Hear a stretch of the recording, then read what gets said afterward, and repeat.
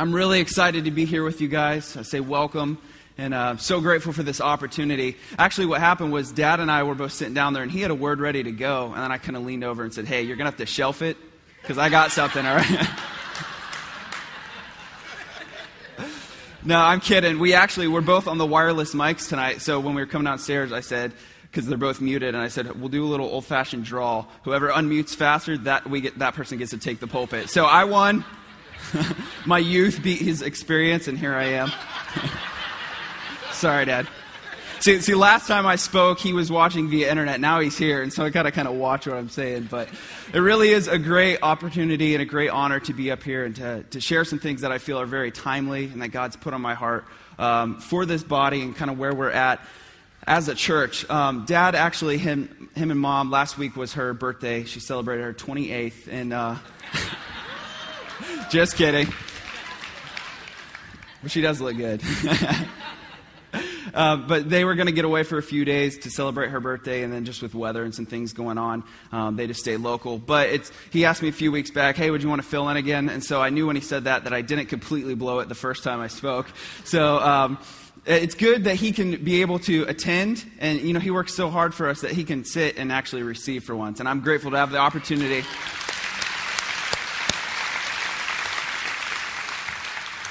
I'm grateful to have the opportunity, and truly it's a boost to my confidence to have a man there who's not just my dad, but he's my pastor, and he's done so much to help develop me and help make me the man I am. So thank you, Dad. All right, enough of the sappiness, enough of the parent jokes. Now we'll get down to the real deal of why I'm here. If you've been here at all in the last couple weeks, Dad has started to cast some vision for some endeavors that we have coming up for the church body and kind of unveil some things that we have in store. And we've always been a church that we've had groups in a certain capacity. We have some common interest groups, some small groups, but it's never been something that was really a part of our makeup or something that we made part of our culture. It was just kind of an option. Well, as we begin to narrow the scope and really fine-tune some things ministry-wide, we really want to take stock in the value of small groups and the fruit that can come from doing life in small groups, doing life in community, and really the value that's there. Pastor Randy Bezet down in Bradenton, Florida, says that life change happens in the context of relationships. And so when we come together for a service like this is awesome. We can build each other up, and we can worship and be lifted up through our knowledge of God. But it's hard to have discipleship and accountability and closer relationship take place in such a big setting. And in a church of this size, whether you've been coming for 20 years or maybe tonight's your first night, a lot of people, something that we hear is that it's kind of hard. How do I go deeper? What's the next step? How do I meet people? How do I get plugged in? And so we're really trying to come up with some ways to make that easier for you, to be a part of what God's doing here, to meet people, to grow in community with one another. And we've got a lot of exciting things in store, but that's going to be revealed at a little later date. But one thing that he has started to cast vision for is that we're going to be kicking off men's groups in October. And beyond that, we're going to be doing groups for women, for family, for everyone. That is coming. But we wanted to start with our men because Dad teaches that the better the man, the better fill in the blank. The better the man, the better the marriage. The better the man, the better the family, the business, you name it. And that's not saying that man is better than woman or women, but it's a biblical truth that the man is the leader of the home. The man is the covering. And if we have a bunch of men who aren't equipped, then how are we going to lead our families? How are we going to lead our marriages and lead the endeavors that God has entrusted to us? So we're kicking this thing off big with our men because we want there to be community. We want there to be accountability. And we want there to be growth so that our guys can stir each other up on the inside and we can have stuff organized right in our spiritual walk so that we can be ready to face the things that would come in our natural walk. Amen?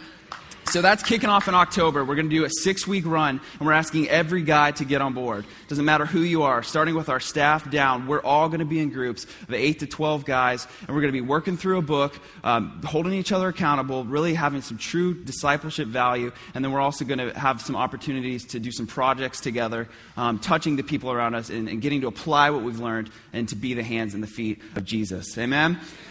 Amen. So tonight, that kind of segues perfectly into what I want to share with you. Some things that God's put on my heart.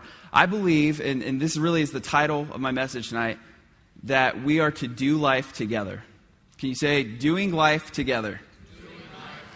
doing life together. We weren't designed to be lone rangers. We weren't designed to be free-floating Christians without a home, without the help of each other. Pastor Rick Warren says that a Christian without a small group or without community is really like an orphan. Because the way God wired us, the way that He created us, is that we would do life together.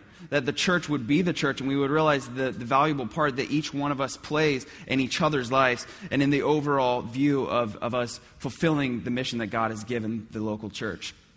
Now, I like to, if I'm going to be up here, I don't want to be trying to uphold a facade or try to convince you of something I'm not. I like being transparent and being real with you guys. So I'll give you a little personal confession. I don't mind hanging my dirty laundry out. And this isn't a bad thing. It's just something to kind of show you kind of how I relate to doing life together. Growing up, I was always spontaneous. I was outgoing. I was more social. And then something changed towards my later high school years. My mom's shaking her head yes right now. Something changed towards the end of high school where I began to get more into music and creative arts and video editing and graphic design and just more creative endeavors. And I found real quickly that I was more effective and I was more productive. I was able to think outside the box, get more done, and really hone my craft when I was by myself. And, that's a true thing. Whether it's seeking God, whether it's studying for a test, whether it's practicing music, whatever it would be, there's a lot of things where we are more effective when we can get alone and find solitude and block out distractions. But there's also a balance. And I've found in my life that I tend to, if I don't hold myself in check, I tend to be more of a hermit. I tend to be more of a homebody. I enjoy my time alone. And if I don't, like I said, hold that in check, I'll end up spending a lot of time alone. And it's not to my detriment, but it's out of balance. And it keeps me from doing life with other people really how God has designed. And my wife, she can testify to it. She'll come home and she's maybe been doing some errands or running around town for a few hours with the baby. And she'll come in and the shades are drawn, the lights are off, and I'm working away on something. And she's like, "What are you doing? We don't live in a cave," And so that's kind of, I tend to be more that way, but I'm working, and that's kind of why I'm talking about this tonight. God's doing some things in me, showing me the importance of the great opportunity and really the responsibility it is that we can do life with one another.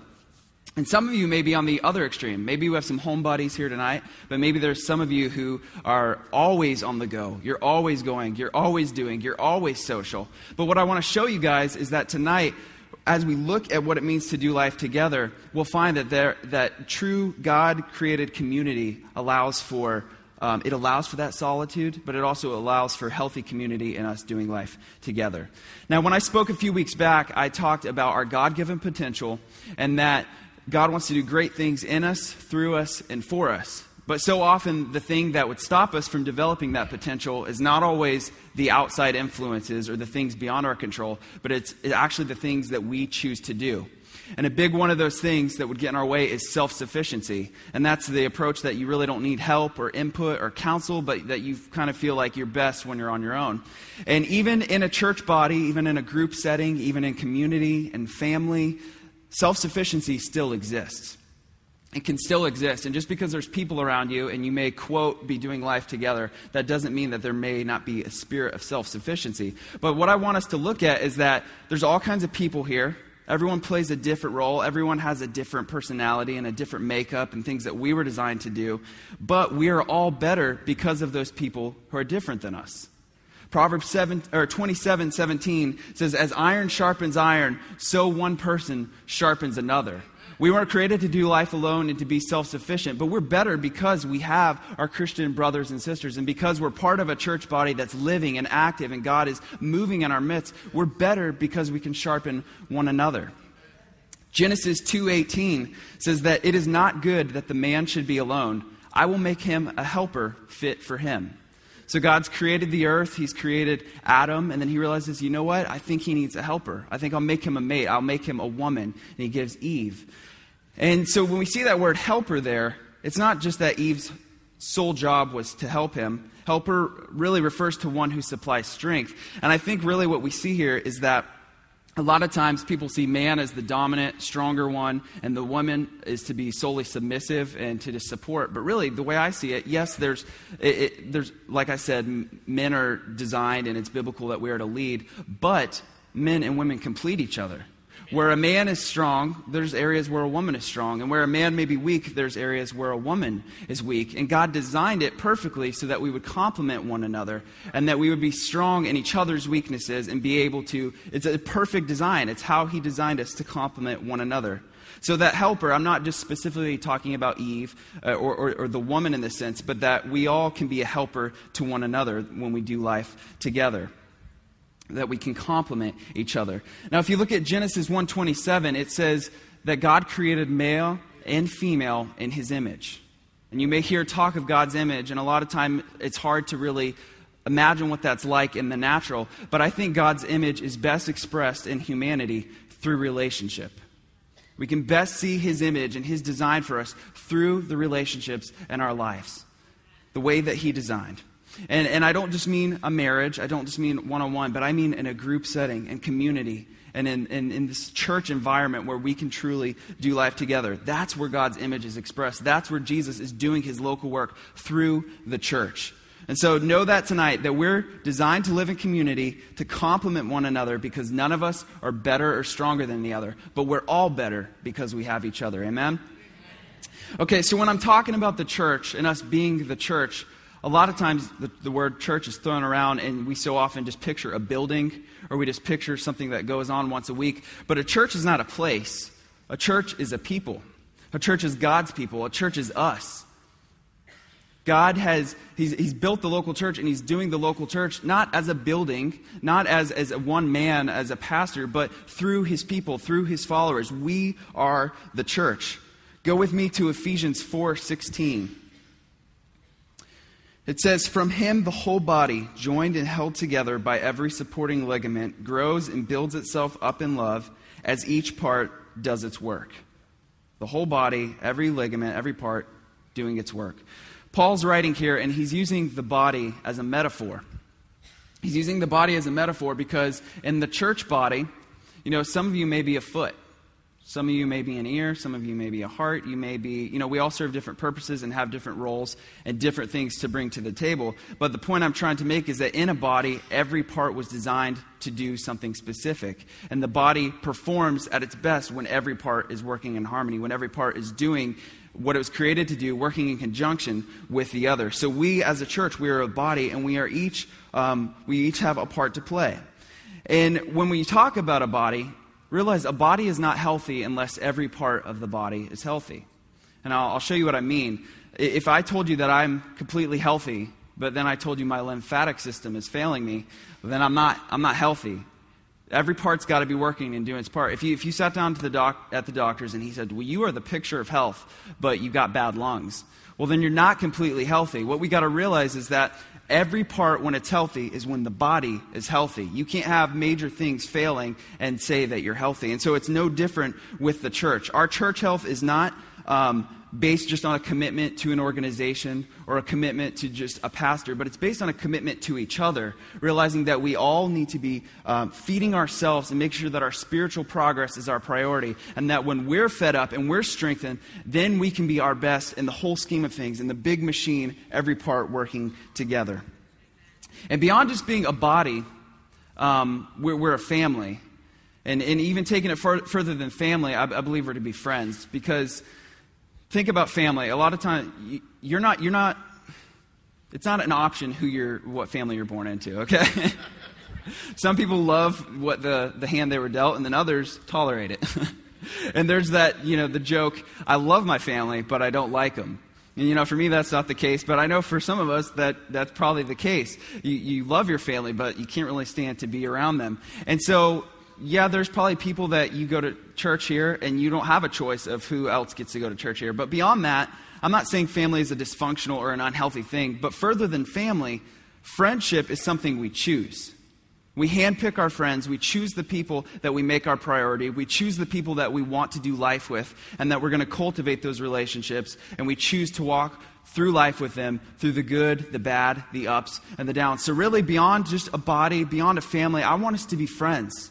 I want there to be a unity amongst the church body, and that we would realize the power that comes when we are unified. Pastor Greg Surratt, he's a pastor of a church in South Carolina called Seacoast Church, and he says, "A true friend is the one who knows the song in your heart and can sing the words when you forget them.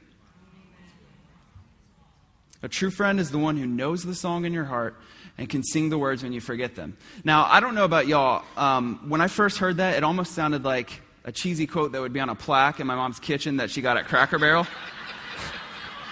And she's got a lot of those. But really, think about it. A true friend is the one who knows the song in your heart and can sing the words when you forget them. That's the type of friendship and unity I desire for us as a church body.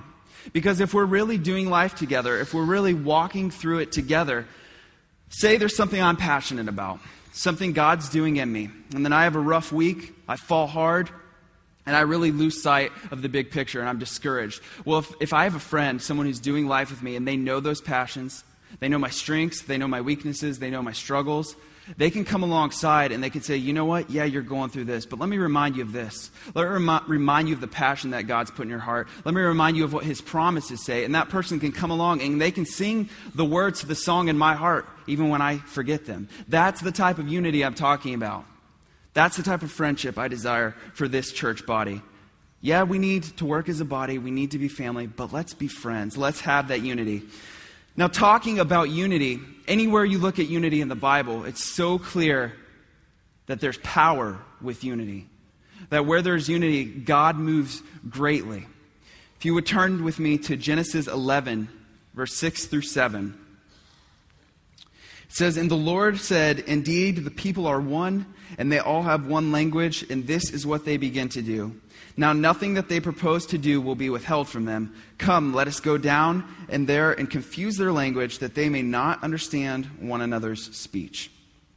So to give you a real quick backstory, history lesson, this is after the flood, and God has commanded His people to fill the earth, to go, to be fruitful, to multiply, to disperse.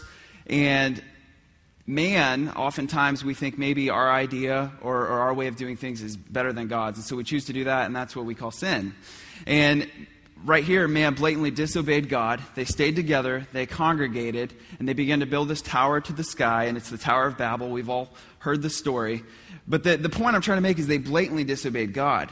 Now, when you back up and you look at that passage again, it says that they spoke one language, and nothing they proposed to do would be withheld from them.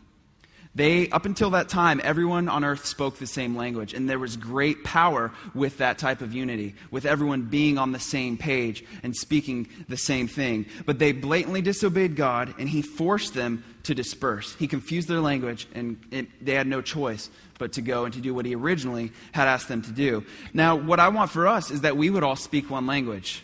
I realize there's different ethnicities, there's different people here, and I'm not talking about a literal language, but what I'm talking about is the fact that we would all be on the same page when it comes to the vision of this ministry.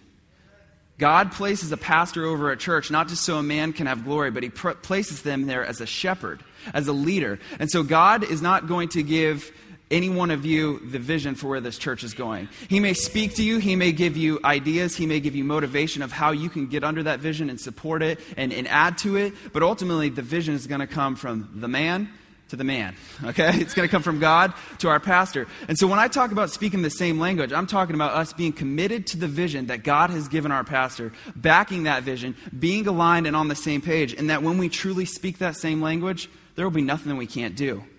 There will be nothing that God, He can put something big in front of us, and we will go and we will do it because we're committed to the vision, and we're not in it because of it's about me or it's about you, but it's about us fulfilling that vision and being the church. Amen? That's the unity I'm talking about. Thank you, Jesus. Still talking about unity, let's go to Psalm 133. 133. It says, "Behold, how good and how pleasant it is for brethren to dwell together in unity. It is like the precious oil upon the head, running down on the beard of Aaron, running down on the edge of his garments. It is like the dew of Hermon, descending upon the mountains of Zion. For there the Lord commanded the blessing, life forevermore." So we see this picture of unity kind of painted for us, but the part that sticks out to me is that it says, the Lord commanded the blessing. It doesn't say that where there's unity, that blessing is optional, or that it's available. It says that God commands his blessing where there's unity. So that's what I want. I want you guys to realize when we're unified, when we're committed, when we are aligning under the vision, doing life together, God is going to command his blessing. We're going to have life. We're going to have prosperity. We're going to have influence. We're going to have kingdom impact like we could never imagine on our own. But because of that unity, he's going to work mightily through us. Where there is unity, God is greatly glorified, and his blessing is commanded upon us. Now, anytime anything good happens for one of God's children, Satan automatically wants to come in and mess that up. He wants to steal our joy. He wants to take away what God has given to us. He wants to mess things up. That's what he does. And so if God wants us unified and God commands his blessing upon us, then obviously Satan is going to come in and he's going to try to divide. He's going to try to get us to to fall into strife. He's going to try to cause us to disperse, to stick to our own, to be self-sufficient, to be about ourselves and think that church is for us. He'll do anything to divide us. And I believe he has two big attacks when it comes to causing this division. And the first one of those is condemnation. Condemnation, and I'll show you why. Condemnation is when maybe you're struggling with something. Maybe you've been in sin, you're dealing with something, and you get feeling bad about it. Well, that's where the devil will try to get you feeling condemned.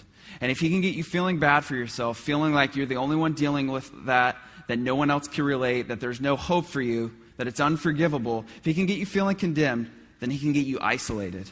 Condemnation ultimately leads to isolation.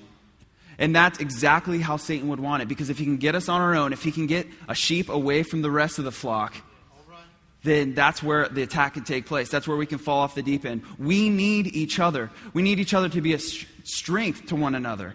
And he would want us thinking that whatever we're going through, no one else could relate. Well, that's a lie from the pit of hell. Proverbs 17:17 says, a friend is always loyal and a brother is born to help in time of need. So if we're truly friends, if we're doing life together, then no matter what you're going through, I promise you someone else in this body is going through the same thing. Or has gone through it and has become a victor over it. Or maybe someone's never gone through that, but they can offer valuable counsel and insight into your situation to encourage you and walk through whatever it is that the devil is trying to use to condemn you and to isolate you. And like Pastor John said at the beginning of service, he said, this is a safe place. You're welcome here. This is truly a safe place. And I don't care what kind of stereotypes people may have for the church, that it's hypocritical or judgmental or just condemning. But I want you to know, Meadowbrook Church, we welcome you where you're at. We love you where you're at because Christ Jesus loved you where you're at. He paid the price. When left to your own devices, you were doomed. Left to your own devices, you were fallen and you were sinful. But he saw you as clean and he paid the price. So what is our job to anyone who would come through these doors? It's to love him and to accept him and ultimately to walk through whatever it is that they're going through and see the transforming power of the gospel of Christ take place in their lives. Amen? Thank you, God. Romans 8:1-2 says, therefore there is now no condemnation for those who are in Christ Jesus, because through Christ Jesus, the law of the Spirit who gives life has set you free from the law of sin and of death. So there's condemnation, the first thing I believe Satan would use to divide us. Now the second thing, a big thing that I think he'll use is consumerism. Look at the day and age we live, our society. Every day, consumerism is a mindset that makes up the world we live in. And it's this mindset that everything is about me. It's what I want, when I want it, how I want it. And if it doesn't happen that way, then I have right to be upset about it. Everything is about me, me, me. It's breeding selfishness. And the disgusting thing is that consumerism is creeping its way into the church. It's infiltrating the mindset of how we would do church. And what I want you guys to realize is that you may think, well, there's no consumerism in the church. Yeah, there is. And whether you're aware of it or not, whether you even consider yourself being guilty of it or not, we all have been at some time or another. Because there's some of us who we just get through the motions and it's a Sunday and we get up and we get in our car, hurry to get to church so we can get our parking spot, find our row, get to our seat. Praise and worship starts. We want them to sing our songs. We want the message to be exactly tailored to our situation. And then when the altar call starts and pastor says no one should move, we sneak out so we can get our coffee, get to our car, and get out before anyone else can fill the parking lot.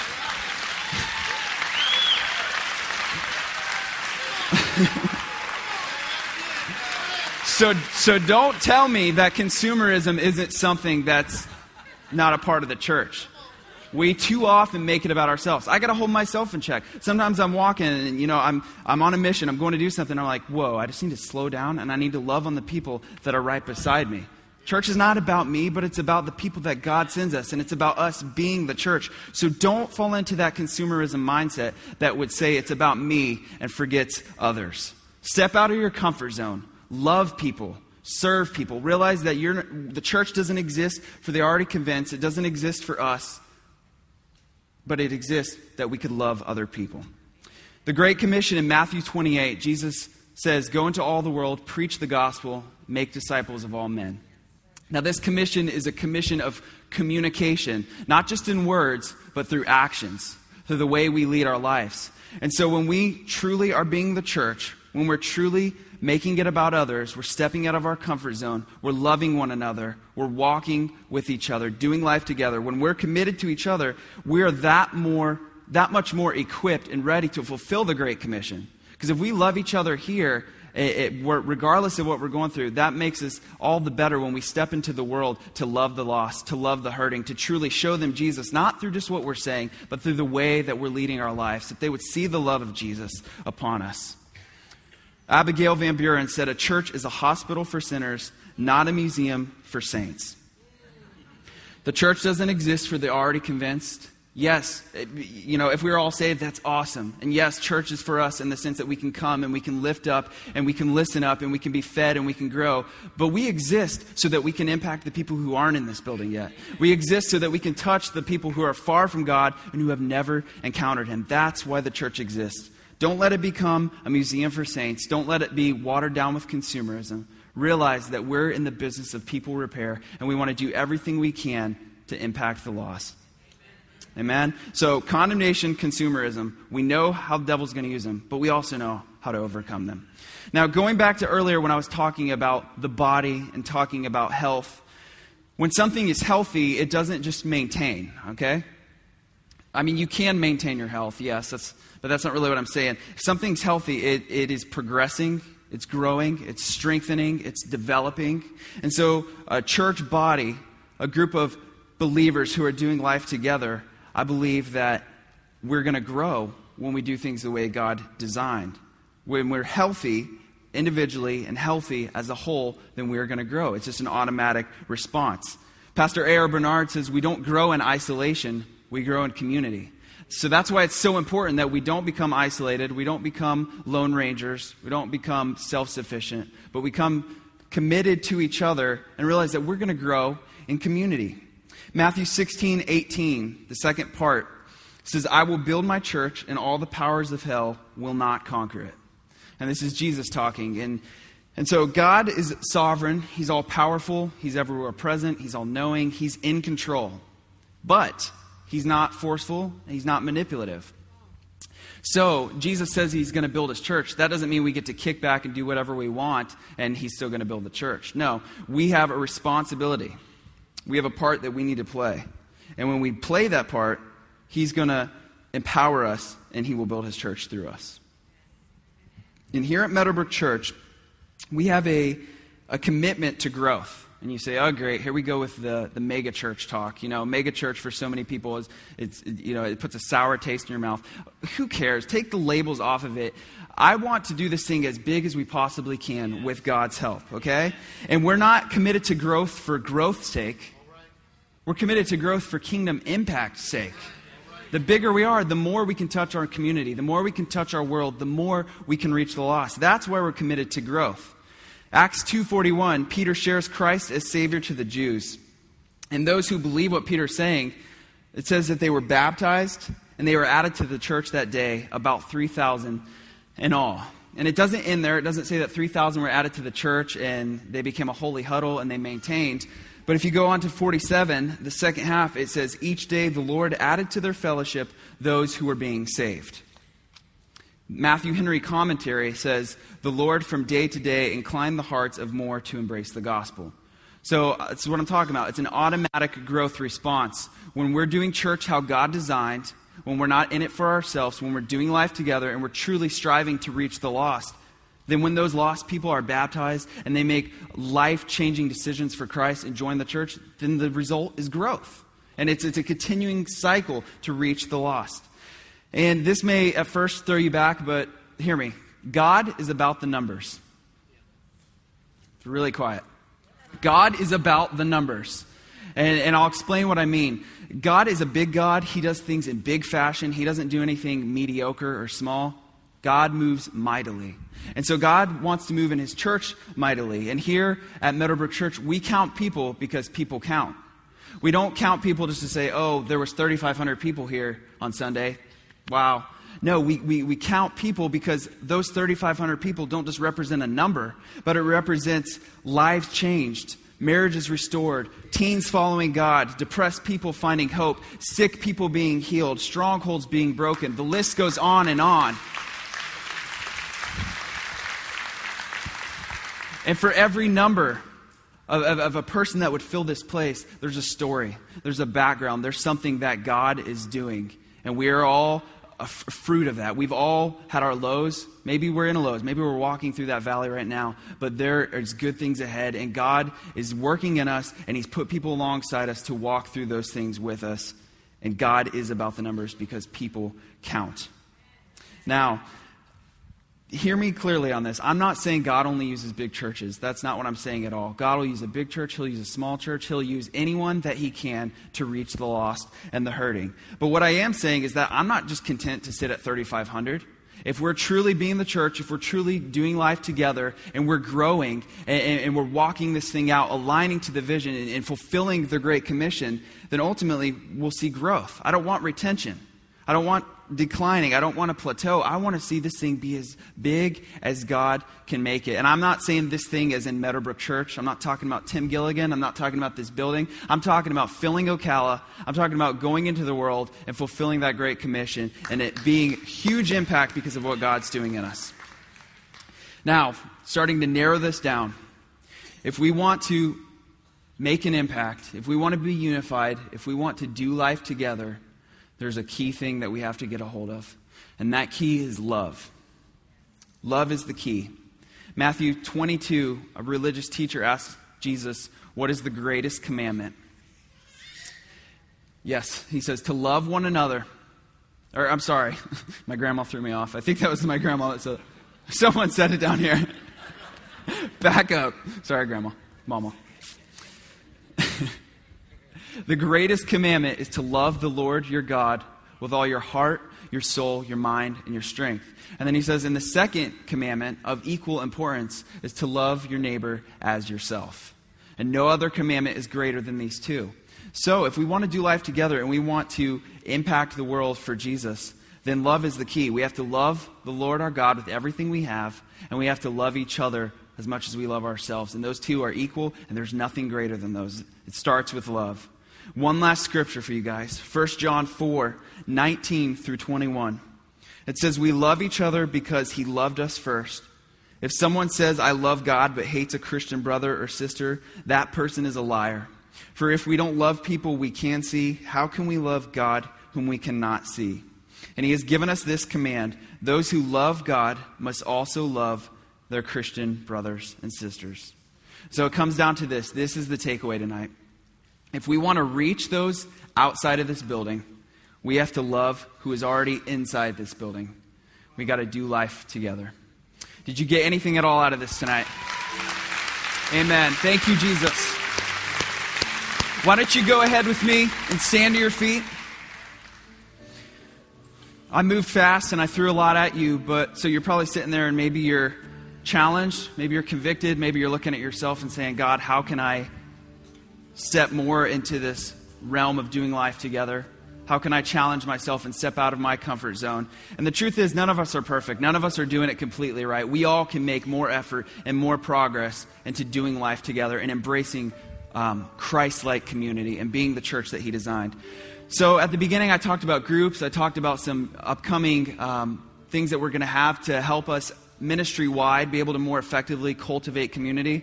But we don't got to wait for those things. Okay? Look around this room real quick. Just look around. Do a little head turn. There's a lot of people. And I could guarantee you, each and every one of you don't know everyone that's in this room. You may know the faces, you may even know some names, but when's the last time you went up to someone you didn't know, stopped them, and just loved on them? Saw how they were doing, asked if you could pray with them, introduced yourself, stepped out of your comfort zone, stepped out of that consumerism mode. Maybe you're beelining for the cafe to get your coffee. Well, slow down for a second. It's not going anywhere. What about that person over there in the corner that you've seen 1,000,001 times? I know it's not comfortable at first, but as we get in the habit of stepping out of our comfort zone to love the people that are right here in front of us, then God is going to move greatly in us. We're going to see our unity and our commitment to each other higher than ever before, and that is going to translate into growth and to impact. And that's what I'm trying to get at tonight. So tonight, here's your homework. Before you leave this building, I would say even before you leave this room, I want you to find someone that you don't know or find someone that you've never talked to. And I'm not just joking. I'm not just saying that, just to blow hot air. I'm challenging you. I want you to find someone you don't know, and I want you to love on them. I want you to introduce yourself, see what you could pray with them about, and let's start this process of doing life together. Amen? Amen. Well, if you would go ahead and bow your heads with me, I'm going to pray, and then we're going to be dismissed.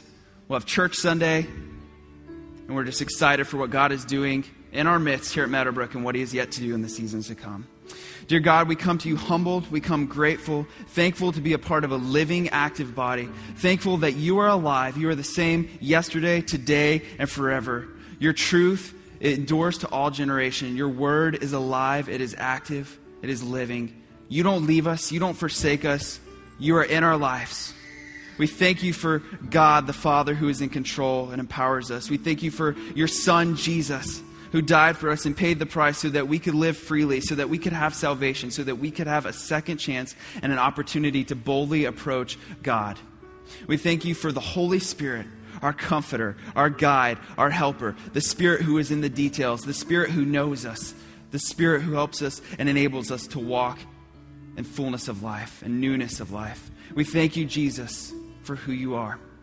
Build your church, Jesus. Be glorified. Think that when we are unified and you are glorified, nothing can come against the work that you want to do in us. We thank you that you command your blessing upon us. Thank you for what you're doing here in us. And let it not just stop here in these four walls, but empower us to walk this out boldly, to do life together, and to fulfill the Great Commission, to see people touched, impacted, transformed, and coming to be a part of the church. Not a building, not a person, but your followers. The children of God, your church. Be lifted high, Jesus. We praise you. We thank you that you're with us in our week. Thank you for your peace and your joy upon us. We know where our help comes from. It's in Jesus' name. And everybody said, amen and amen. You're dismissed. There will be pastors and ministers in the altar for prayer, and we'll see you Sunday.